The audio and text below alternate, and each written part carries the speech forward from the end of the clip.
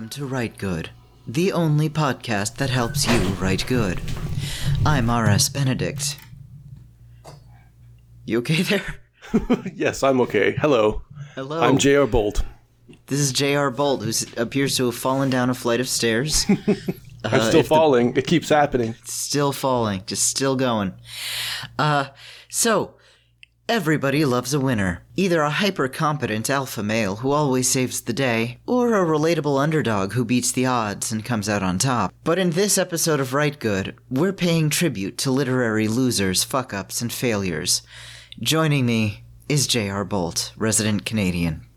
The failure guy. The loser and fuck-up expert. Thank you. Yes. From the loser country. I'm sorry. That's right. I'm gonna dunk on Canada. America's toque. America's toque. Alright, so let's start by talking a little bit about aspirational characters. Aspirational characters are extremely common in genre fiction, especially in pulp. Classic sci-fi has a lot of competence porn, as crime fiction is full of it, from criminals to detectives. I did want to have a little aside. One often cited film as an example that people give of, oh, we love movies about people who are competent and smart, is The Thing. It's not. The men in The Thing are fucking idiots. You just think they're smart because they're dumb in a way that you're dumb. Like, it makes me crazy when people go, what I love about The Thing is that the guys are smart. No, they're not. It's a huge plot point that everybody's stressed out and tired and confused. These guys fuck up constantly. Okay, first of all, they should not have let a strange dog onto their base without quarantining it. Obviously, they would not expect it to be a shape-shifting alien, but it could be like a test subject from a bioweapons lab carrying, like, super smallpox or something like that. It could have had a disease. So they should not have just let it wander around the base unmonitored and then stored it with the other dogs. They probably should have quarantined it for a little while to see what happens. Number 2. When they find a frozen mutant corpse, they drag it into their own base and handle it without proper PPE. Like, the one dude is wearing gloves, sticking his hands into this horrible mutant corpse. He's not even, like, wearing a mask. Like, this guy is handling an obviously scary mutant corpse with less care than the way that I handled my groceries during the first couple of months of the pandemic. It is ridiculous. The first failure that they had in that movie was that nobody was Norwegian, so they didn't know what the guy was screaming because he was Norwegian. Right. And then he died. So they're all monolingual Americans. Always a bad sign. Yeah, always huge a bad failure. time. Failure. But going back to the beginning, like, it's probably worth trying to define what failure is in a narrative sense. It's really simple. It's just like when a character has a goal and they do not achieve it. Yes. It's very simple, and it's very, very broad. It's useful to consider, especially in sci-fi fantasy, which is typically the opposite. You always have to have, not always, I don't want to generalize, but in a lot of, the mainstream sci-fi and fantasy, you have a character that has a goal, and then at the end they achieve it. And that's kind of, the arc of everything. Yes. And The Thing, as a horror film, essentially, as much as a sci-fi film, their goal is to survive, and they do not achieve that goal. And a lot of small stacked up failures lead them along that way. And even the smart things that they do end up in failure, which is also a really interesting thing to consider. Because you can do the smart thing, and you can do everything right, and you still fuck it up. Yes, I love that. I absolutely love that. And I think I have to wonder if part of the reason we want to see competent people do good things and get rewarded is because this sort of just world fallacy thing, it strikes me as being kind of similar to wanting virtuous characters. Wanting rational and competent characters, because it's like we want people to survive who deserve to survive. We want people to win who, quote unquote, deserve to win.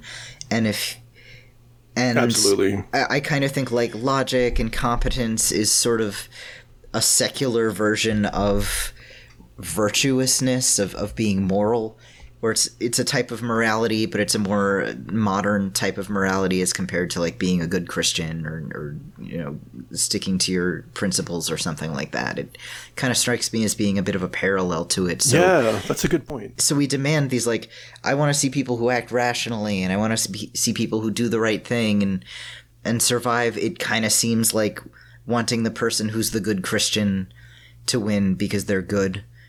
And we know in real life that's not how it happens a lot of the time.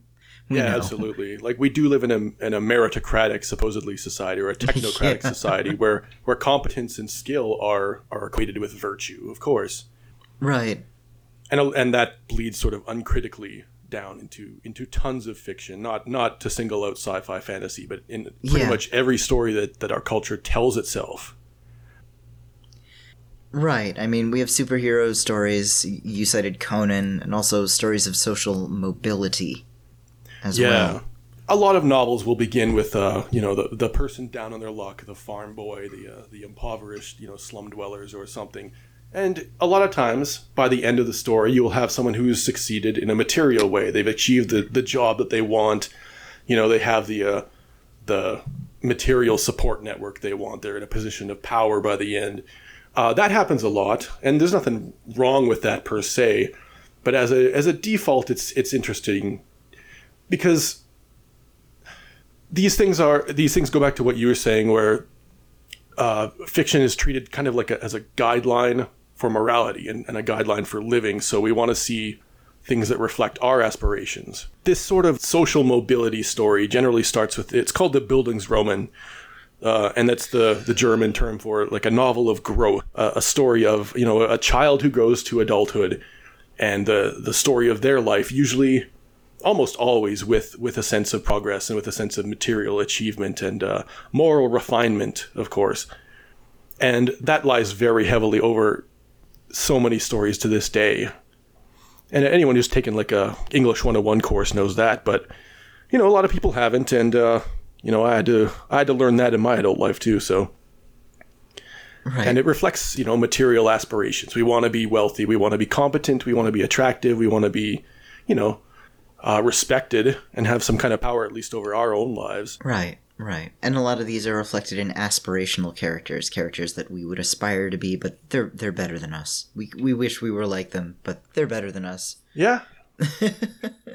And that's a huge, like, you can't even list all the characters. I mean, yeah, it's sort of it's a presumed default that a character, especially in sci-fi fantasy, will have some trait that you wish you had. Yeah. Or even if it's just wit. The ability to be snarky at somebody and have no repercussions. There is some kind of wish fulfillment. And, in my own work, there's certainly that. And in a lot of people, it's enjoyable to read about. And there's no slight on wanting that necessarily. Yeah. So we have aspirational characters. We also might have a triumphant, relatable character. So you relate to them. Maybe they're not the greatest person in the world, but maybe you relate to them anyway, and they still kind of win a sort of downtrodden... sympathetic flaws. Yeah, sympathetic flaws. Although a lot of the times, it's more of a cleaned up version of your flaws. It's still kind of how you want to see yourself, not necessarily what a fucking mess you actually are. You piece of shit. Well, the real genre that allows fuck-ups to succeed, like relatable fuck-ups, is comedy. Yes. Almost every comedy that you see has a character who is, they're exaggerated. They're often like very poor social skills. They have anger management problems. They fly off the handle. They're ridiculous people, right?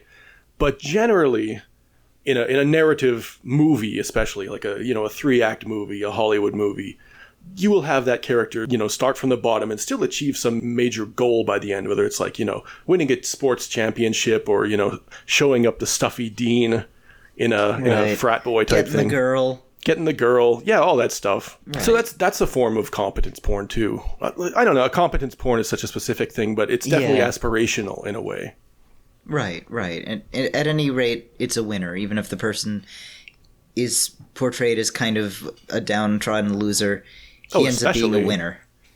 Yeah, the entire appeal is like, it's much like a romance. It's like, how do these two dissimilar people come together? Like the start of a comedy like that would be like, how does this loser become something more? Because they seem to have nothing at the beginning.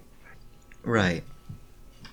And I'm not trying to drag those stories. I enjoy them. I like those stories. They're fun. I like stories about smart people doing cool smart guy things. I do. I also like stories about slobs who manage to make it, We're not trashing them. We're not telling you that you're bad or basic for liking these things. But today we want to focus on stories and character types who don't fall into that. And we want to talk about sad, pathetic fucking losers and fuck-ups. who are kind of a less popular sort of character, less popular sort of narrative. And some people even get angry when they see stories about him, or like object to it, or just find it really, really offensive. I wrote and published a novelette some years ago called The Fairy Egg, and I'll spoil a part of it, but it's about a woman Excellent story, by the way. Sorry. Thank you very much. I loved it. I did. Thanks. But a lot of it's about a woman who's trying to like better herself and kind of drag herself out of a low position, and she doesn't succeed. And she's like, it's not her fault. She's smart as hell. She's really driven. She's like really, really sharp. She's working super hard. It's just circumstances are against it. And like a good number of my beta readers were really upset about that. They were really, really mad that she didn't manage to like girl boss her way to the top. And also I think in All of Me, people were really upset because the main character doesn't like triumph so much as she walks away. Right. And they were like, they saw it as a failure. They saw it as like a downer ending. And I actually saw it as like a happy ending or a liberating ending. But, Absolutely. Well, walking away is a huge triumph in this situation, right? Yeah. In a situation in which just there's systematic abuse in every level, just walking away from it and returning to the ocean for her, I saw as a triumph. I think a lot of people wanted her to like win and be the queen of Hollywood or something, and I'm like, no, This is her saying like, this entire town is fucking disgusting. I'm done. I'm out. I'm returning to the sea. Absolutely. I'm finished. And I think like a lot of, a steady diet of these aspirational stories will train you to expect that. Like when you read The Fairy Egg, you read about the girl at the beginning and she's in her trailer and she's with that abusive man, and you expect things to go a certain way and you want things to go a certain way. And if you don't consume enough stuff outside of that specific like story style, you're going to be disappointed with anything else. You're going to see it as a default, and you're not going to be able to maybe handle something that doesn't end how you want. Yeah, and I'd like to stress about that story, it's based on a real incident that happened in 19th century Ireland. Absolutely. And unfortunately, the real Bridget Cleary did not manage to girl boss her way out of a bad marriage. It ended real bad for her, is what I'll say. Which is why I had the story end that way. Yeah, I mean, that's a story that should be told in its honesty, right? We want to believe that just being smart and hardworking is enough to help you escape, but I'm not saying this to create a sense of learned helplessness, because there is such a thing as self-sabotage, and there are people whose bad attitude kind of stops them from achieving a lot. I don't want to say like give up, everyone should just give up, but sometimes there are people who are resourceful and good and do things right, and it doesn't work out for them, and as much as we want it to, and that's desperately unfair, and that's the way of the world, and wanting to believe that doesn't happen becomes kind of cruel, because when we see someone fail, this part of us wants to look, well, what did she do wrong? She should have done this. I would have done this. Like, not really. In this woman's position, you probably would have done most of the same stuff, because she had limited choices, and these were the choices available to her. Yeah, and it's always easy to say that, after the fact, like a post-game breakdown, like that's easy, right? But in the moment, it's obviously not. Yeah, like in horror movies, I used to kind of sneer at the like hysterical girl running away from the knife-wielding maniac. I'm like, well, I'd do this. Like, if I'm honest with myself, I probably wouldn't think clearly or strategically if I was being chased by a crazy man in a mask with a knife. Right. I would not think logically. I would totally run up the stairs. In retrospect, you're thinking like, man, I should have gone out the front door. But like, your monkey brain takes over and is like, oh shit, I gotta get in a tree. Trees are safe. Stairs are like trees. I'm going up the stairs. Yeah, and on a nonfiction level, I mean, you see people doing the same thing with true crime. They'll read these horrible podcasts. They read out, something horrible that happened, and then there's kind of mocking along at the end. Oh, I would have done this differently. Yeah, no, you probably wouldn't have. I wouldn't have picked up that hitchhiker. Well, in the 70s, yeah, you probably would have. Yeah, you probably would. You probably would have. It was normal back then. He was hot. I wouldn't have helped Ted Bundy. I wouldn't have helped him. I don't know. I probably would have. Hot guy trying to talk to me? Yeah, I'll do what you tell me to. Yeah, and a lot of people want to, they want to position themselves over the failing character in a story, or in a true crime even, or a nonfiction story, and bring their intellectual weight to bear on this like thing that happened. But that's just like a psychological defense mechanism against perceiving yourself as a failure. Yeah, it is. And like, if we're honest with ourselves, we're all fucking idiots a lot of Exactly. the time. We're all complete fucking idiots. We all do self-destructive, stupid shit. Yeah, and I think we should embrace it, at least in fiction. Yeah. And that's kind of why we're here. Yeah, and if you find a character who does stupid shit or who does self-destructive shit unlovable, like, how do you find yourself? Because I guarantee you do stupid shit that you shouldn't. You stay up too late, and then next day you're like, oh, fuck, I'm tired. Why did I do this to myself? But then you still do it. Everyone listening to this, everyone who's ever lived. Yeah, you go, oh, damn, I wish I was thinner, and then, like, you eat some cookies for breakfast. I'm always staying up late. That's the least of my problems, but yeah, we're all fuck-ups, and I don't think that's reflected quite enough, especially in popular fiction, which is why I've been distanced from it for so long. Yeah, and it's also worthwhile, I think, if you want to talk about morality, if you want to talk about fiction as supposing to teach virtues, well, yeah, we have role models in aspirational characters, but I think it might also be worth having an object lesson, too. Like a person who you point at and go, yeah, don't be like that guy. That's worthwhile in fiction, too, if you're exploring moral narratives. I mean, that's the ultimate sort of moral narratives were the William Hogarth, the plates, A Rake's Progress and stuff like that. They depicted a loser, a dissolute person who would just commit a new mistake on every single page, and they would get worse and worse until they were dead, and that was the story. The point of the story was like just a demonstration of what not to do, like a Goofus and Gallant type of thing. Right. That's the lowest level of that kind of story, really. Yeah, but slightly higher, I mean, we have the Greek tragedies, which are all about the evils of hubris and hamartia. Yes. The hamartia, the fatal flaw, the one thing that ends up undoing everything that you wanted, right? Right. The Greeks, they defined that word for sure. They didn't invent, tragic stories, but they refined it to the first art, really. Yeah. And obviously their ideas of morality, their ideas of virtue are very different from ours, but a lot of this was about the virtues of that culture and what happens when you try to violate the virtues of that culture. So many Greek tragedies are about people trying to escape their fates, and in that culture, you couldn't do that. That was foolish. You were supposed to just sort of meet your fate with quiet dignity and handle it honorably instead of trying to weasel out of it. So constantly in these plays, we're seeing people try to weasel out of their fate and ending up fucked up real bad. Just failing absolutely miserably. Yep, and that was their entertainment. And, they had illustrative lessons, Oedipus has some very good lessons for our lives. Yeah, of course. Relevant to all of us. Absolutely. Or there's the Elizabethan tragic hero. Once again, our hero has a fatal flaw that ends up completely undoing him. Yeah, the Elizabethan, the Jacobean tragedies. All of Shakespeare's tragedies, of course, they're about having a fatal flaw. Right. Stories about failures, I mean, maybe they're a little bit of a bummer, but they're incredibly beautiful. I mean, what is Macbeth except a huge fucking failure? He's a massive fuck up. My dude, you fucked up. The trees are mad at you now.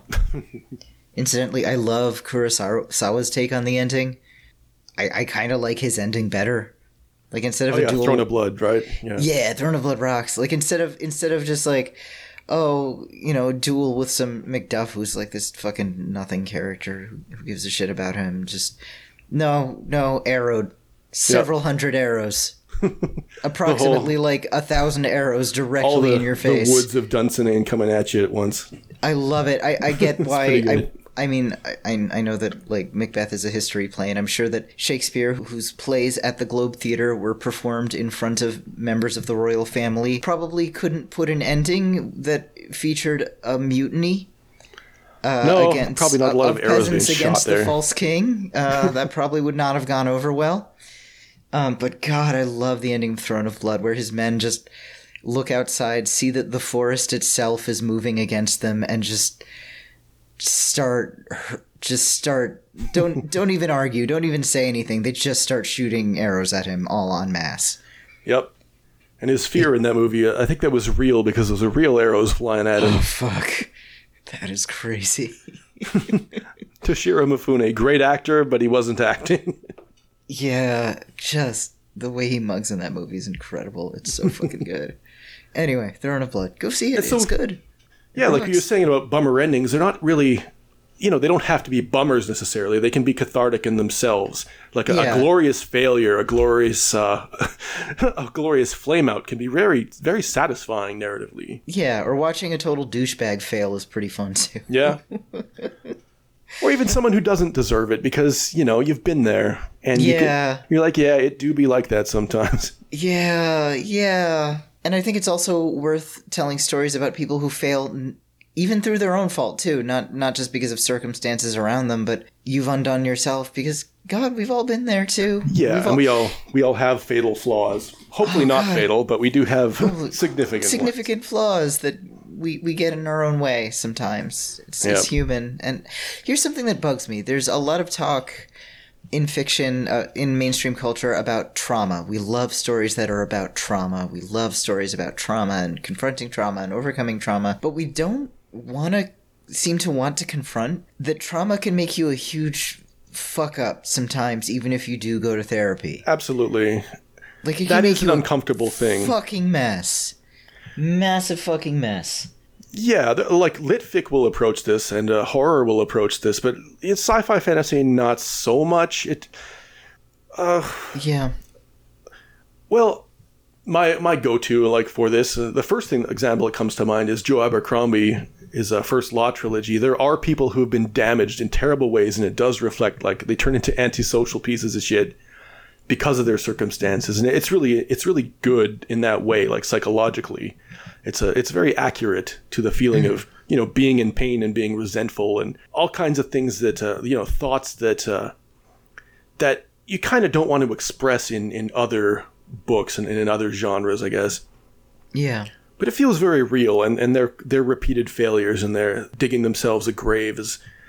I'm not, for my part, I wouldn't call it relatable because they're quite extreme, but the emotion is there. Right. So moving on from that, why we love fuck-ups and losers, why we love failure in art, let's talk about some of our favorite works about fuck-ups and losers and failures. Let's talk about some of our favorite losers in literature and to a lesser extent cinema. We want to focus on literature though, just because this is a writing podcast and we can't talk too much about movies. So I'm going to start with a T.S. Eliot poem, The Love Song of J. Alfred Prufrock. I mean, oh my God. It's an amazing poem. It's beautiful. It's sad. And I think about it more... I didn't connect to it much as a teenager in high school, but as you get older, you start connecting with that poem a little bit more. I'm sorry to say it, but oh my God, it's think beautiful. I believe it's about being a lonely old man who's sad and horny. It do be like that though. It do be like that, and realizing your peak is gone, and your peak was not that high either. You had one little chance at greatness, and it's fucking done, and you're just here now. You're still around. You're like, okay. It is curious they'd make high school kids read that. I kind of get the idea that, some people wouldn't relate to that when you're 15 or whatever. But I mean, I think it is good to make kids read stuff that they won't necessarily relate to at that age, but might return to. Because, this is true. If no one had made me read this poem in high school, I probably wouldn't have read it. That's a good point. If no one made me read, The Scarlet Letter, I would not have chosen to read The Scarlet Letter. That's true, or me with The Crucible. And our high school curriculum is pretty good that way. Yeah, I probably wouldn't have chosen to read The Great Gatsby as a teen. I didn't relate to that either, but then when I reread the book around when I turned 30, I went oh, holy fuck, shit, Jesus, oh God. It really fucking hit. Which is another story of failure, I think. Another great novel about failure. Or our man Gatsby gets rich to, get the attention of this chick who sucks. And he dies for her. And then only, 3 people go to his funeral at the end. That's a good way to put it. It's true. I mean, that is what happened. So, yeah, the point of Catcher in the Rye and the point of these books is it's not the success of the character. They're not meant to be aspirational figures, which is... Oh, Catcher in the Rye. I will defend Catcher in the Rye to the death. It is unfairly maligned. I think it's a brilliant novel. about what we would call toxic masculinity and rape culture. It's just, it doesn't use those words, but that's 100% what it's about. It's about a boy on the cusp of manhood trying to figure out how to be a man, and he doesn't want to be a man because being a man in like 1940s America means being a fucking dick. And like being shitty to women mainly. Like he's surrounded by these alpha males who are constantly like kind of treating women like trash. And he knows I don't want to be that way, but he doesn't know an alternative like mode of manhood or masculinity. And so he's going around trying to find out like, what do I do? How do I navigate sexuality without like being a part of rape culture? Again, he doesn't use those words obviously because he's, you know, not present day. Or how do I handle masculinity without being like a douchebag? The one potential like way out that he finds, who's this one English teacher, ends up possibly trying to molest him. Yeah. Like the one dude who seems like he might present a way out and is like nice to him and is like cool and relatable. Maybe it's ambiguous because we're never really sure, is this an attempt at grooming or is this a man who's just like kind of traumatized to doing what he thinks would be a good idea in a paternal gesture but actually is wildly inappropriate. We never like get that 100% like, was that fucked up or am I overreacting? Which makes it so much more heartbreaking. So like poor Holden, he never figures out like how do I become a man without being a piece of shit? And in the end, he just ends up in a psych ward, and that's it. You know, it's still it's a very good question, and that's one of the things that makes it so relatable today. But one of the things that this is sort of a sidetrack, but like you say, you know, we use phrases like toxic masculinity and grooming and other things that apply so well to that story. And one of the things that's great about literature is being able to at least process these kind of complicated and contradictory emotions that we may not have names for until much later. And that's sort of like a good responsibility of a writer, is to be able to be honest about, you know, the multi-layering of emotions and conflicts like that, just to describe what's going on, even if you don't have the words. Right. And it's just great. Like, he describes basically like a date rape before the term date rape was even a concept. Mm-hmm. And it's just by the standards, the social standards of America at the time, it's not technically rape, but like this character is describing it and he goes, I know this isn't okay. I know this is fucked up. Mm. Everyone seems to think it's okay, but I know this is wrong. What do I do with this? Yeah. And it's important to like ask those questions. I mean, anything that ends in a question mark is something. It's important, right? Right. So yeah, that's my little rant about Catcher in the Rye. It gets unfairly maligned because there are some douchebags who are like, I'm like Holden Caulfield, without understanding who Holden Caulfield is or what he means. But like, no, legitimately is a really, really sharp book about adolescence and manhood, and it's good. It's good. It's a good book. Yeah. And if you read it when you're a teen and you relate to Holden Caulfield, that's great. Why not? I mean, yeah, he's a bit like you. Why not? You'll probably grow out of it. I found him annoying and whiny, but I'm like, well, that just hit too close to home. Here's this annoying whiny kid who's always complaining, and he's just constantly sarcastic, and he fucking cusses too much. Like, oh. Yeah, that's a teenager. Yeah. So Catcher in the Rye. You mentioned Ignatius J. Reilly from Confederacy of Dunces. Who, oh my god, that book's incredible. That book's amazing because reading that guy, it's like, oh, I didn't know that type of guy existed before the internet. Yeah, he's just the loser who thinks of himself as like a Diogenes figure. But he sucks. He's sucks. So fucking funny. And if he ever like finds like an insight, it's always by accident. Yeah. It's just a total piece of shit. Those people are out there. I mean, we all have our Ignatius J. Reilly moments every time we like try to boost through it. Oh god, that I'm a piece of shit, but I believe I'm better than everybody else. Like, oh Absolutely. No. Oh no. And I think it's relatable to a lot of people. I mean, that's a defense mechanism that most of us embrace at one time or another. Yeah, and that's the essence of failure, right? On the internet, we're all a little Ignatius J. Reilly, at least a little bit. He would have loved Twitter. He would have loved been like so Blue Sky. Online. He would have been so good at it. God, he would be a fucking influencer. He would thrive. We'd all be wearing crush those it. stupid hats right now if He he was online. He would have so many podcasts. He would make like $50,000 a month on Patreon, no question. Yeah, he's kind of an icon of online, but these guys have always existed, right? So Yeah. and they're all around us, and that's one of the reasons they're worth writing about. Like, if you're judgmental, you can call them a loser, but really, they're just kind of normal people. They're just not. They don't stand out in any special way, and most of us don't. Yeah. So we had Ignatius J. Riley. Something you brought up, even in a story where the good guys win in the Lord of the Rings trilogy, Frodo kind of fails. Yeah, and that's part of Tolkien's master plan, but Frodo does fail. He can't give up the ring at the end. He is saved by Gollum biting that off, and, biting his finger off and falling into the pit for him. And that's a repeating thing in Tolkien, or in Lord of the Rings anyway, about a eucatastrophe, which is like the good side of catastrophe. And it's kind of Tolkien's divine intervention, where things will be wildly coincidental, but they'll work out for the best. And you see that at the end, of course, with Gollum.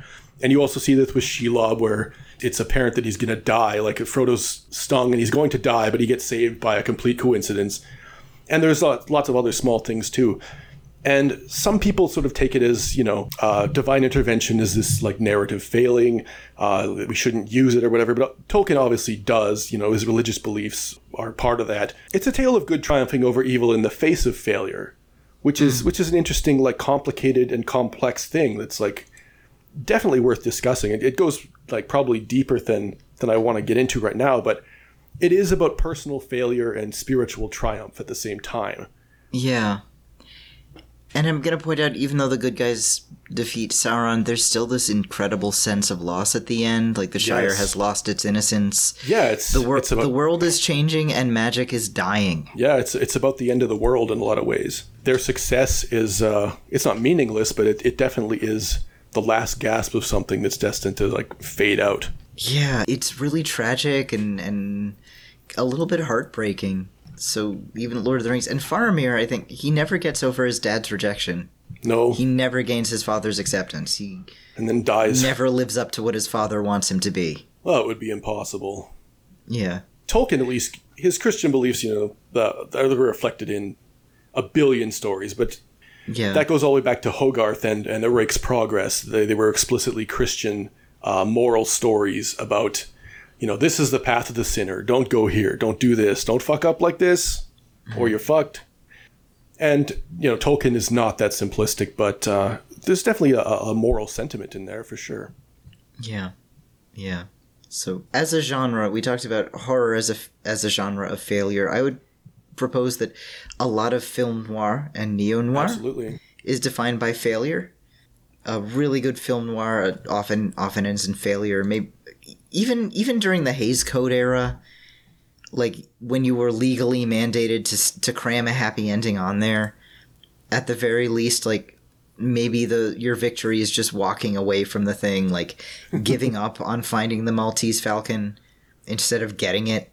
Yeah, the ability to walk away or survive at all. Yeah, or even Nightmare Alley, the original one. The remake, it's weird. Like it's darker and harder, but it doesn't hit as hard somehow. Like the subtlety of the earlier film makes it work better for me. Oh, don't see the new one. The new one sucks. The old one is legit really, really good. It's really, really fucking good. I love an old film noir. Oh, yeah, it's great. Our hero, like, even with the last 15 seconds happy ending slapped on, our main character goes from being this, like, rich, really cult leader, psychic medium to becoming a circus geek. And it's his own fucking fault for being a dick. Yeah, like a lot of classic noir ends as cruelly and meanly as the Hays Code would permit. I mean, Scarlet Street has one of the darkest endings that I've seen in any movie. And it's interesting because crime as genre fiction like contains both extreme competence porn and extreme failure. Yeah. Because I guess crime as a way of being, as a thing you do, will also contain that risk. And, both can coexist at the same time, which is like going back to competence porn. I mean, Yeah. You have Sherlock, of course. Sherlock Holmes is the ultimate, like, competent detective who never fails, or almost never. You know, you have Michael Mann characters who are icons of competence, right? Like, you know, you have James Caan as the thief. I can't remember his name in the movie, but he's a master safecracker that everybody wants. And Chris Hemsworth is the hacker in Black Hat. He's the master hacker that's, like, also a master knife fighter. Black Hat is good, by the way. I'll go to the bat for that. Especially the new one, the director's cut. Good movie. Yeah. But Michael Mann is kind of the archetypal, like, modern competence porn. You go to see those movies for these cool guys in cool outfits with, like, abilities that are almost cartoonishly powerful, like good, like great. I'm a great cop. I'm a great safecracker. Blah blah blah. And it also contains like the seeds of neo-noir, where people do like die horribly and unfairly, and success is not always rewarded. And sometimes, like in Collateral, the competent person is the villain, and to just escape from that situation is the triumph. To not to be the competent person, but to get away from them. Yeah. Okay, so that was movies. Let's go back to literature, because we don't want to talk too much about movies for too long, even though I fucking love movies, and we will talk more about movies. But one of the oldest recorded stories, the Epic of Gilgamesh. Absolutely. Gilgamesh is a fuck-up. He keeps fucking up. He gets his best friend killed. He's a douchebag. He tries to find the secret of immortality, and then he fucks up, and it gets eaten by a snake. He tries to stay awake to show Utnapishtim that he's serious, and he immediately falls asleep for an entire week. Oh yeah, Gilgamesh fucks up, like even in other legends that aren't the Epic of Gilgamesh. Like Inanna clowns on him and turns him into a simp.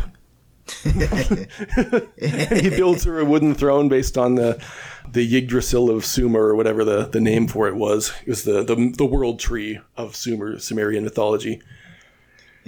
Good for her. And there's a lot of failure and destruction in Sumerian mythology, and of course in later mythologies, like anything that right. Yeah, Greek mythology is full of it, of course. Right. And I mean, a lot of the Epic of Gilgamesh is about like the sadness of being human and the sadness of being a human in civilization. This newfangled concept called human civilization.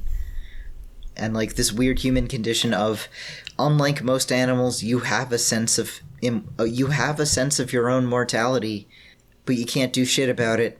Mm-hmm. You are a spiritual being that will still fucking die and can like choke to death on a chicken wing and has to take a shit. Like, it is a very strange thing to be human and to have a human consciousness. I mean, in Sumerian mythology, the reasons humans have consciousness at all is because Enkidu got too drunk, and Inanna and Ninshubbar stole the means of consciousness from him. Yeah, so Epic of Gilgamesh, like the first great story is about a fail son, really. Yeah. A rich fuck up who fails and gets his bro killed. Yep. Oh, and speaking of another important legend about a fuck up fail son, Sir Gawain and the Green Knight. Yes, absolutely. Our boy's a pussy. Yep. He wears the magic sash. He fucks up. He just decapitating the guy in the first place was a huge fuck up. Like, you could have just poked him gently on the nose. You could have booped the Green Knight. Right. And in one Christmas a year from now, he would have come back and booped you gently on the nose, and you would both have a little laugh about that. You were the guy who took the party game too seriously. You got mad about Pictionary in front of all your friends. Way too fucking hard. A guy said, like, okay, hit me and I'll hit you back. You decapitate him? Right. What the fuck, dude? I mean, technically it's within the bounds of the rules, but you kind of overstepped it. Yeah, like, dude, that was too much. Come on. Which is why I love in the adaptation. Like, I have mixed feelings about the adaptation, but the adaptation totally gets, like, this guy's a fucking idiot. He's a complete fuck up. I really like the movie for that reason. He can't light a fire. He's constantly damp. Everybody's constantly asking him, like, why did you do that, dude? He spends about a third of the movie, like, tied up under a tree. Immediately loses all of his equipment, like Samus Aran at the beginning of every Metroid game. Just loses all. He has a great horse, a sword, all this good shit. Immediately loses it.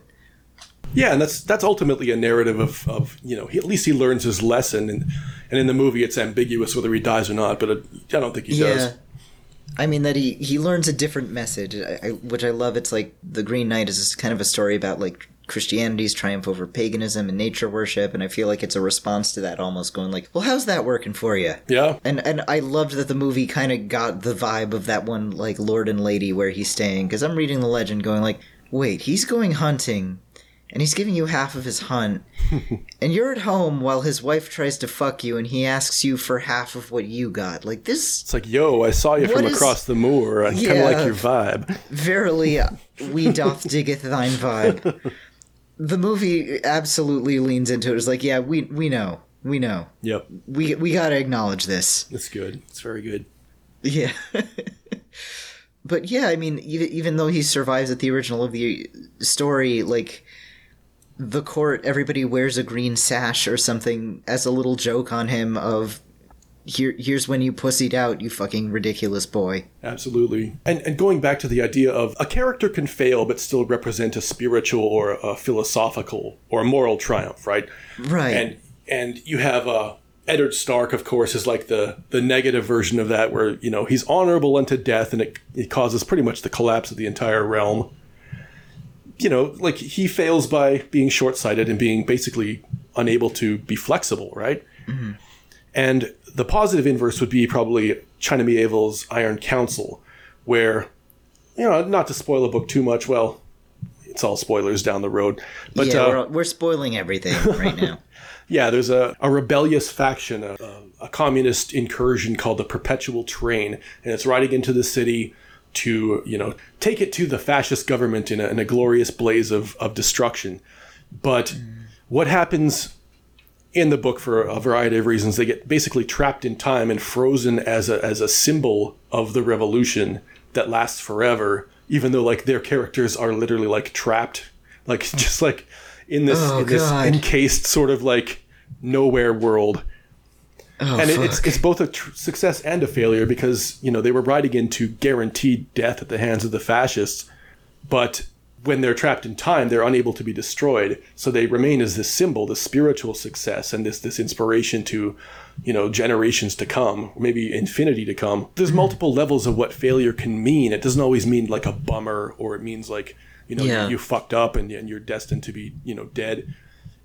There can be many things, and that's a Tolkien thing and a China Miéville thing. I would argue the movie Frances Ha is about that a little bit. I'm going to spoil it, and it's very much not a genre fiction type thing, but it's about a girl who wants to be a professional dancer in New York City, and she's pursuing this dream. She is pursuing this fucking dream, and it's tearing her life apart because she is not fit to be a professional dancer. She doesn't have it.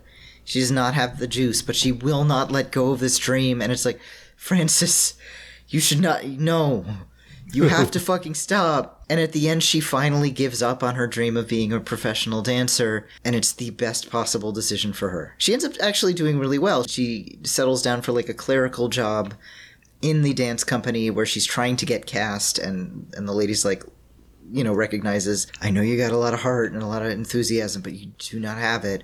Yeah. And she ends up designing choreography instead, and actually she's really good at it. She's doing great, and her life is going way better because she gave up on her dream. Yeah, even Rocky didn't win the fight. It's a draw at the end. Right. All he did was stand up. I mean, which is a triumph in itself, but like, maybe the victory is not the point, as that movie points out. Right. And then I would say a really good example, I think, in which nobody gets exactly what they want, or everybody kind of does or kind of doesn't, is The Left Hand of Darkness. Estraven fucking dies. He fucking dies. Genli Ai ends up kind of lonely. Nobody really 100% gets exactly things the way they want them to be. I mean, I guess the planet Gethen joins the, whatever it is, the sort of League of Nations in space thing, but everyone ends up kind of sad and a little bit confused and unfulfilled. Yeah. Let's see. And that can be very good. It can be satisfying, even. Yeah. It's a beautiful novel. I love it. Or let's talk maybe not necessarily failure endings, but characters who are losers, or just people who are kind of perpetual losers, or just not triumphant, amazing people. Most of the characters in Slaughterhouse-Five are just... I mean, it's not exactly a story of triumph. It's survival, but This is a story about World War II that's remarkable because it doesn't have heroes in it. Mm-hmm. Our main character, Billy Pilgrim, is like a total dork. He's not a cool, noble soldier. He's a complete fucking dweeb. He is useless as a warrior. Mm-hmm. He sucks, and part of the reason he survives is because the Nazis realize this guy's not a threat to us. Let's just put him in a POW camp. It's fine. We do not need to worry about this fucking guy. Yeah. The actually competent soldiers get shot to death. Yeah. I have not read that book, unfortunately. Oh, it's good, but like almost everybody in it is just a complete loser fuck up. It's really, really, really good. It's very good. Yeah, like most of the I've read a couple of Vonnegut. I've read Player Piano and stuff, and he doesn't seem interested much in the concept of heroes as it is. No. The only hero that I recall from him is Harrison Bergeron, which is like his libertarian fable, I guess, kind of. Kind of, yeah. That's a totally different thing, I guess. Yeah. Although I remember hearing that one's supposed to be ironic. That would make a lot of sense. Because it's just like totally ridiculous. It's very ridiculous. But I guess that's what The Incredibles actually is, so Brad Bird didn't think it was ironic. Yeah. I think Connie in Woman on the Edge of Time might kind of qualify. Her ending is ambiguous. We're not sure if what she does made any difference, if she's actually time traveling or if she's just crazy. And there's this amazing scene where her friend from the future is like giving her a pep talk about like, oh, I know you failed in your plan, but just try again. And Connie like loses her shit on her and says, no, like you don't fucking get it. You do not understand what it's like to be actually legitimately oppressed. Because you live in the happy, vegan, genderqueer future, and I live in, like, shitty 1970s present day. Shut the fuck up, you asshole. Shut the fuck up. And it's really, really, really good. Nice. Ringu. Oh, yeah. We could talk about horror as the genre of failure. Oh, horror is the genre of failure. I mean, we talked about noir a little bit, because that's genre fiction too, but, like, horror is the speculative fiction genre that is all about failure, almost entirely. And what I love about Ringu or The Ring or that whole series, and I'm going to maybe make people mad and say I actually liked the American movie of The Ring better than Ringu, because I'm with you.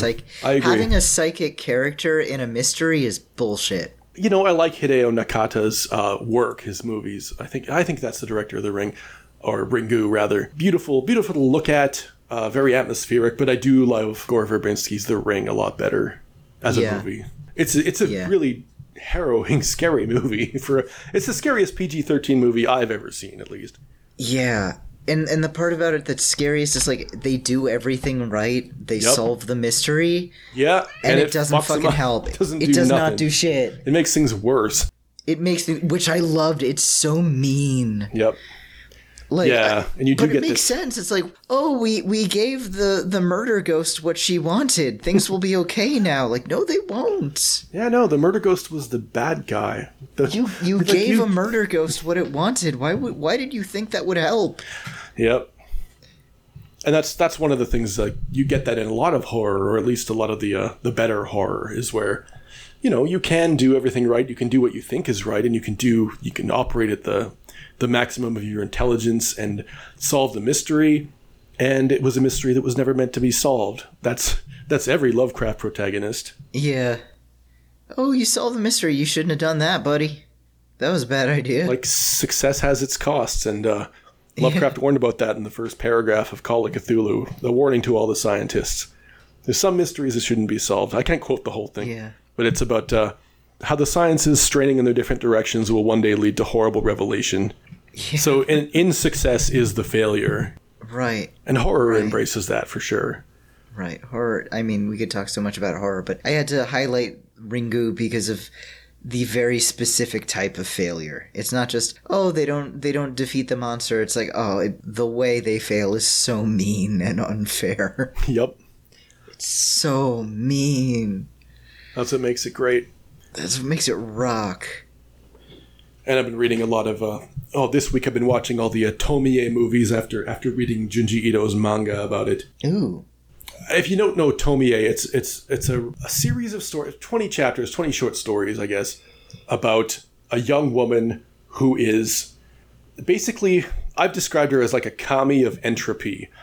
She shows up to basically ruin someone's life, because she's a beautiful young woman who can't, she can't be killed, essentially. Like, men are obsessed with her because she's beautiful, and she has a magnetic, like, seductive power, like a succubus or the magical temptress, and they get obsessed with her, and oftentimes they kill her, or she goads them to kill somebody else, and she can't be killed permanently. She always comes back as like a John Carpenter's The Thing sort of body horror entity. Like a flatworm. Like you cut her up and she'll just grow like 10 more copies of herself. Nice. It's a very weighted theme in terms of like dissecting men's misogyny and their fears of this power, this feminine power over them. And what she really does is just create failure in everyone she encounters, including herself. That's why I say, like, she's a creature of entropy. She represents ultimate failure in every way, because nobody ever wins when Tomie shows up, and not even herself. Mm-hmm. And the movies are really good about showing this. So far, I've watched 5 of them now. There's 9 of them. It's like the Freddy or Jason franchise of Japan, right? Mm-hmm. But one of the reasons I bring it up, and the reason it weighs on me heavily, is because it is so much explicitly and in text about failure. About everybody making the wrong decision at every given time for like blackly comic purposes. And it is tragic and horrible, but it's also really funny. It's almost like a burlesque of gothic violence, often visited upon women. But, Tomie always has the last laugh because she's always going to come back, and she's always going to make things worse. Nice. Good for her. She is a girl boss. We love her. Yay. All right, fuck ups and failures. Ari Aster movies. Absolutely. A lot of failures and losers. Beau is Afraid is about a sad fucking loser of a man just having a terrible time. Just having the worst possible time for 3 hours. We love it. I haven't seen that movie yet. I have seen it once, and that was enough. It was very good. I don't think I could watch it again. An Ari Aster comedy? Time. I mean, that sounds pretty good to me. Yeah. But I know it's going to be a bad time because that's what he excels in. God bless him. Yeah, he's great at bad times. He is incredible at bad times. Nothing fucked me up worse than the first time I saw Hereditary in the theater. No movie felt like it was designed specifically to upset me personally more than Hereditary. Yeah, I mean, it's kind of the ultimate modern form of, at least like that domestic nuclear family horror. And a lot of horror is about the dissolution of the nuclear family and its failure to bring the happiness that it was supposed to, right? I mean, that was the point of Poltergeist, going all the way back to that. Mm-hmm. And a lot of the times, like, failure of a system, of a social system, of a family, of a society. And you see this in, like I just mentioned, Tomie as well. But it's pointedly like failures of systems to protect you, not just a character's failure, but a societal failure. Mm-hmm. Hereditary does that really well because they're a nuclear family. They have no support. They're like the little dollhouse. They're just like locked in time, like away from everybody else. Oh yeah, yeah. God, I love it, and I love just the anxieties of like, what if you actually can't overcome your family issues? What if you can't? Like Every woman's terrified of turning into her mother. Yeah, and horror is good at, expressing that and not giving it a bow tied at the end where it's like, oh, you can defeat it. Sometimes you can't, and sometimes you have to carry on anyway. Yeah. Oh my god, Hereditary. Jesus Christ. What scene in Hereditary fucked you up the worst? I have to do a little aside. The head. Oh, yeah, that's a good one. But the piano wire was good. That was good. For me, it's when the old lady casts Peter out of his own body. Oh, yeah. Like, that's the scene that upset me the most. He's in school. He looks across the street, and there's this crazy old woman yelling, and she, like, yells some Latin or something at him and points at him and says, "I cast you out, Peter." And, like, that was what fucked me up the most. Because, like, he just stops... He loses control of his body and his own soul, and it's just gone. I like that wording too, because I cast you out as like, that's what a priest would say. So it's like to a demon. So the demon saying that to you, it's like, oh, if language has that power and belief has that power, and it can be used against you, I guess you're fucked. Apparently, the words she uses in Latin or whatever language it is are words that were traditionally used in exorcisms. Yeah. She's just exercising, like, the rightful spirit from the body that it's supposed to belong to. Just like, you're gone now, goodbye. Like, well, fuck. You made the sandwich. Like, you made the weapon to be used. I mean... Yeah, it's so brutal. It's so brutal. Oh, God. But anyway. I was going to say, related, When Evil Lurks is a... God damn. That's a movie about failure. Man, if you want, that movie was hard. Exegesis of failure. I think I'm pronouncing that right. And total fuck-ups. Just, our guys are complete fuck-ups in this movie. I mean, that's what makes it such a harrowing watch, because, like, the thing about horror movies is that, you know, you have the characters who are like, oh, don't go in the basement, don't go blah, blah, blah, and you want to tell the characters to act differently, and you're probably justified in doing it. But the failure in this movie starts at the very top. Like, it's a social failure, it's a structural failure. It's a world where demonic possession is already known to be a thing that happens, and the government and your community can do nothing to stop it or help you at all. Yeah, I love that you're just on your own. Like, the cops or whatever who are supposed to deal with it, they just don't. Nope. They know it's a problem. They know it's a serious problem, and they're just like, yeah, whatever, we'll get to it eventually. Like, what? Yeah, what? And social failure is such an important concept. I mean, the dystopian fiction writ large is, you know, social failure, structural failure, infrastructure failure, and a person's, like, struggle through it. So When Evil Lurks is kind of a dystopian movie in that regard. Yeah, especially at the end. Jesus. It's so good. It's a good bad time. It is. It goes hard. A lot of no one gets plot armor in that movie. Nope.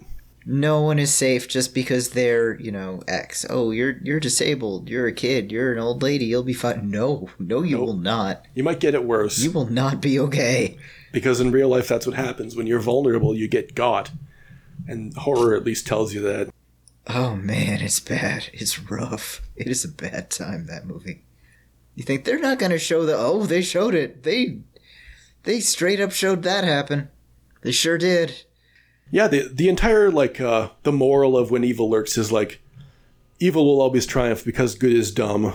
It's Dark Helmet. It's just Dark Helmet yelling at you for 2 hours. Oh, God, it's brutal. Jesus. Good movie, but, yeah, prepare to be very upset for a very long time. And it's a good example.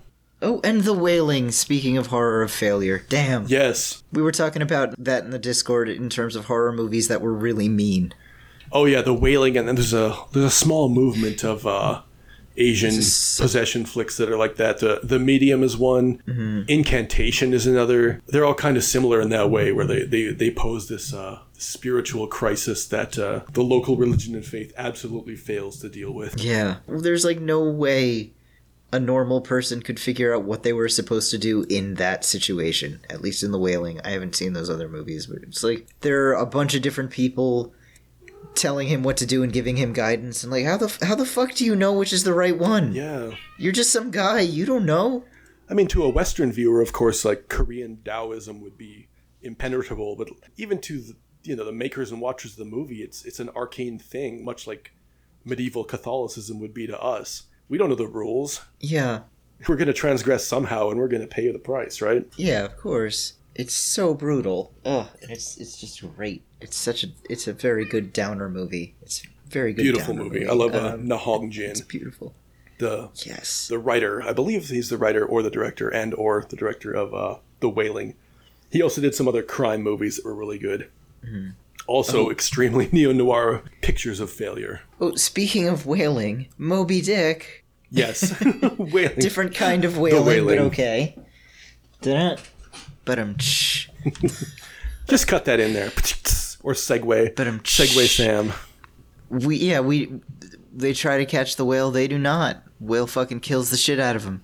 Yes. Yeah, and the point is not success, it's hamartia. That's the fatal flaw of Captain Ahab. Yeah, Ahab, you could have been fine. You could have hunted normal-sized whales. You could have let this one go, buddy. He could have been a cobbler. He only needs one shoe, but he can could have been fine. He can make shoes. Could have been fine. Instead, Ishmael's wonderful husband met the briny deep. Yep. Rest in peace, Queequeg. We love you, Queequeg. Tattooed cannibal hunk. Don't we all want one? God, yes. My God. I was not prepared for how gay that book actually was. Well, it's about marriage at the very beginning. Yes! Like, I knew it was going to be a bit homoerotic, but I didn't know it was going to be that homoerotic. I did not know how hard it was going to go into it, because it just blows my mind, and it's so funny to me that so many stodgy old traditionalist academics are like, this is the greatest novel of all time, and I'm reading it going like, this is gay as shit. Yeah. This is the gayest shit I've ever read. This fucking rocks. Maybe that's why they're saying it. Because you can't be the greatest novel of all time without being the gayest novel of all time. It's or at least so extremely gay. It's so good. It's so good. Fucking Queequeg and Ishmael get married in the first 13 chapters. Yeah, and it describes them, hunking down in the bunk. Yeah. With their arms wrapped around each other, normal bro stuff. Wrapped in Queequeg's bridegroom's embrace, which is a very heterosexual thing to say about your friends. And just the way he describes Queequeg's body. Yeah. All the time, like, oh, you were thirsting. This is not neutral here. He wants to know the meaning of all those tattoos. The bit I loved the most, I think, is just, there's a chapter about Chowder, and, like, Ishmael is freaking out because he's afraid that, like, Chowder won't be hardy enough for his powerful alpha male husband. And it's, like, so touching and beautiful. That's awesome. He's just going like, is Chowder enough? My man needs his protein. He needs more protein. You don't understand. He's got to maintain his physique. He's got to maintain his physique. He needs like 700 grams of protein a day. He's so strong. Chowder's not manly enough. He won't be able to lift me up and cleave me to his bosom if he's not strong. Yeah, exactly. We love him. It's beautiful. It's like really, really touching. I find it really sweet. I know, like, so many of the little downtime chapters, like, oh, why does this book have an entire chapter about Chowder? Like, because it fucking rocks. It's really important. You have to know how to make it out there. As you were saying, like it ends in tragedy. It ends in failure. Oh, another China Miéville book that is a very clear reference to Moby Dick is The Scar. Several powerful characters, not the leads. They're in charge of moving a giant waterborne city, it's called Armada. It's like a collection of boats that's become like a little city. The leaders of Armada are dragging the city to the place called the Scar, which is like their, metaphorically at least, their Moby Dick. Their ultimate goal is to reach this place called the Scar, which is like a dimensional rift, I guess. And, not to spoil it, but we are spoiling it. They never reach it. They never get there. They have to give up. It's tragic. It's the entire novel is like at least a parallel and an oblique reference to Moby Dick, and it's all about failure in the end. Oh, and the first novel of China Miéville, Perdido Street Station, also failure. Isaac never gets to make wings for the Garuda guy. I can't remember his name, but his entire goal through the thing, it just ends in nothing. And you can criticize certain of China Miéville's tics and his treatment of female characters, especially, at least in the first book. But he embraces the idea of a noble failure and failure as something that is not just a downer, but satisfying in a psychological way, because the characters and the reader can both think around these failures and say that there's alternate possibilities even if you don't get what you want. Yeah. Like, it's not the end of the world if you fail, unless it is, which it sometimes is. Yeah. But in sci-fi fantasy, it doesn't have to be fatal all the time. Sometimes you can fuck up and you can survive. Yeah. Let's see. Oh, I'm just thinking of all the required English reading. Fucking To Kill a Mockingbird. Oh, yeah. They lose that case. Right. There was no way they were going to win it. It's Mississippi in the 1930s. Oh, yeah. You're not going to win it. They managed to humiliate the Papa Ewell because he's a piece of shit and now everybody knows it. But they lose that case, man. Yeah, I read that in high school, but I don't recall that much of it. Oh, yeah. Is it Boo Radley? Boo Radley's just like the witness, like a weird guy, right? He's the shut-in next-door neighbor who rescues the children at the end. But he's not the accused. No. So the black guy. Yeah, that's Tom. I remember that affected me quite a bit, but I don't recall the details, honestly. Yeah, but they lose that case, then there was like no way they were gonna fucking win it at that time in that place. not happening, unfortunately. Yeah. And it's very tragic. Yeah, that's an illustrative sort of failure, right? It Yeah. excoriates society for sure. I know Atticus Finch is very much a beloved figure for like sort of white liberals, so there could be criticism made of the book in that, like, okay, is this just sort of a white guilt narrative? What is that? Like, I don't know, maybe, but I just imagined the something point is- horrible, Raquel. Oh no, Aaron Sorkin's To Kill a Mockingbird. oh, motherfucker! God damn No, it. I just cringed thinking about this. Atticus Finch wins the case with facts and logic. And a big American flag drapes behind him Yeah, as he he gives like a wins. 4-page speech about how good America is for like letting this guy off. God damn, And then Lin-Manuel Miranda comes in at the end to wrap out God the damn plot. it! Fuck. What rhymes with Atticus? God damn. We'll leave that for the listeners to decide. That's upsetting. I wish you hadn't put that in my head. I'm mad now that this exists in the abstract. They fucking canceled our flag means death. So like, so you know, Taika the director can fucking make this happen. He's gonna play Atticus Ross. He's gonna make it happen. He's gonna have it. He's gonna wear his little like Hawaiian shirt like suit in the courtroom. Yeah. He's gonna do like little Mr. Bean antics. Oh, I did. Yeah, he's But gonna he's gonna portray win. non-toxic masculinity That's right. until he gets canceled inevitably, because that always happens. We keep picking like random media men and being like, this is the great avatar of non-toxic masculinity, and then within like 3 years finding a reason to dislike him and just getting incredibly angry at him forever. Well, if it happens, I won't shed a tear. Yeah, I mean, if it happens to that guy's annoying as shit, so whatever. It's just a weird cycle. Yeah, I mean, It's like some pagan thing, like the king for a day ritual, where you just like pick a random guy, some like random lowborn guy, and put a crown on his head and let him be king for a day, and then you like set him on fire when the day is up. I wouldn't be It feels opposed. kinda to like that. That feels better than our current like milkshake duck system, where you just sort of like find a guy who's trying really hard to seem like he's, you know, woke and doing the right thing, but like in such a patently obvious way that it seems false. And you know, we've been through this before with what the fuck, a dozen guys, dozens, thousands. Yeah. I mean, Hugo Schweitzer. There you go. If anyone remembers that name, God. that's a throwback for y'all. God Y'all. damn, that guy. That was From the era where people would say y'all. Yes, they still do. Older millennials still do. That's true. It's upsetting. I am in New York State, and I will occasionally hear a blonde woman say "y'all," and I'm grateful because it's a very useful red flag. Y'all is very good, you know, but it's culturally located. You know what we're talking about. Yeah, if If you're you're saying it in Southern, the South, if you're it's black, okay. like that's great. Then it's fine. If you're a white if woman you're a in Yankee, New York State, do not, please. in the New York State capital region, I hear Canadians doing it. Please don't. you can't. Oh no. I just say white Canadians because, of course, there are black Canadians. They can say Yeah. whatever they want. Yeah, you can say what you want, but like, no. But a white Canadian, you've been too online. I'm sorry. I feel like if you're a cowboy, you can do it too. If you're a cowboy, you can do it. Well, Southern, yes. Yeah. I feel like even if you're like a northern horse person, it's kind of okay. Northern Canadian horse people are a different breed. I'll tell you that much. Granted, I don't know what Canadian horse people are, so yeah, maybe they're terrible. We're very strange. I wouldn't say terrible, just a strange breed. Is it like English style riding there and like really intensely weird about it that way? Dressed like English riding, yes. Acts like English riding, no. So it's a very weird mashup. Like there's a mix of like Jason Aldean dipshit country, but also like you wear the riding helmet and the little vest with the patch on it, like a jockey. Like there's a mix. Oh, there's a mix.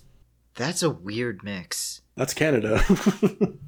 Yeah. That's like Canada in a nutshell, really. Yeah, a weird mix. Whenever you watch a movie and it feels slightly off somehow and you don't understand why, it always turns out like, oh, this is Canadian. Okay. Yeah, and I want to be back in that milieu to make and be part of cut-rate Canadian films. Speaking of failures, you know, Yes. there are lots of that. Yeah, it's great. All right. So we've gone full circle, I think, from making fun of Canada to making fun of Canada. That's right. So why don't we draw this episode to a close? Just in conclusion, failures and fuck-ups and losers are worth caring about in literature as they are worth caring about in real life, because we're all fuck-ups. We're all fuck-ups. No one gave us instructions on how to live. I mean, I guess they did, but they weren't very good instructions. They're not great. We're doing our best, or we're really not doing our best, but we're still worthy of love, and that's okay. But before we go, JR, tell us some things you'd like to plug. Nothing really much to plug. You know, I've been trying to find my voice as a writer over the pandemic, especially as a critic and as a writer, or a nonfiction writer. So I started a Letterboxd account that I've been taking a little more seriously, and imagine taking a Letterboxd account seriously, speaking of failure. But I just finished a 2,500 words piece about 2,500 words about Ghostbusters, actually. So if you're interested in that, which there's got to be one of you, I have that, and I've been writing about the Tomie movies. And, of course, I have my fiction works in progress, which will be coming out fairly soon, this year for sure. Well, thank you for coming on the show, and we would like to stress that this is our third attempt at recording this episode, because we failed the past 2 times in keeping with the theme of this show. Yeah. We're fucking it up. We're fucking up. Yeah, TriCast failed to acknowledge your microphone. And I failed to turn my microphone on in the Windows 10 settings. God damn. I figured that out today. All right. Well, thank you so much for coming on. Thank you so much for having me, Raquel. All right, and thank you all for listening. If you like what you heard, head to patreon.com/writegood and subscribe. Until next time, keep writing good. This has been Write Good with Raquel S. Benedict, hosted by Raquel S. Benedict and produced by Matt Keeley for KS Media, LLC. Theme song by OK Glass. For comments and concerns, please write to us at writegood@kittysneezes.com. That is RITEGUD @kittysneezes.com. If you'd like to support us, please visit our Patreon at patreon.com/writegood. This has been a Kitty Sneezes production.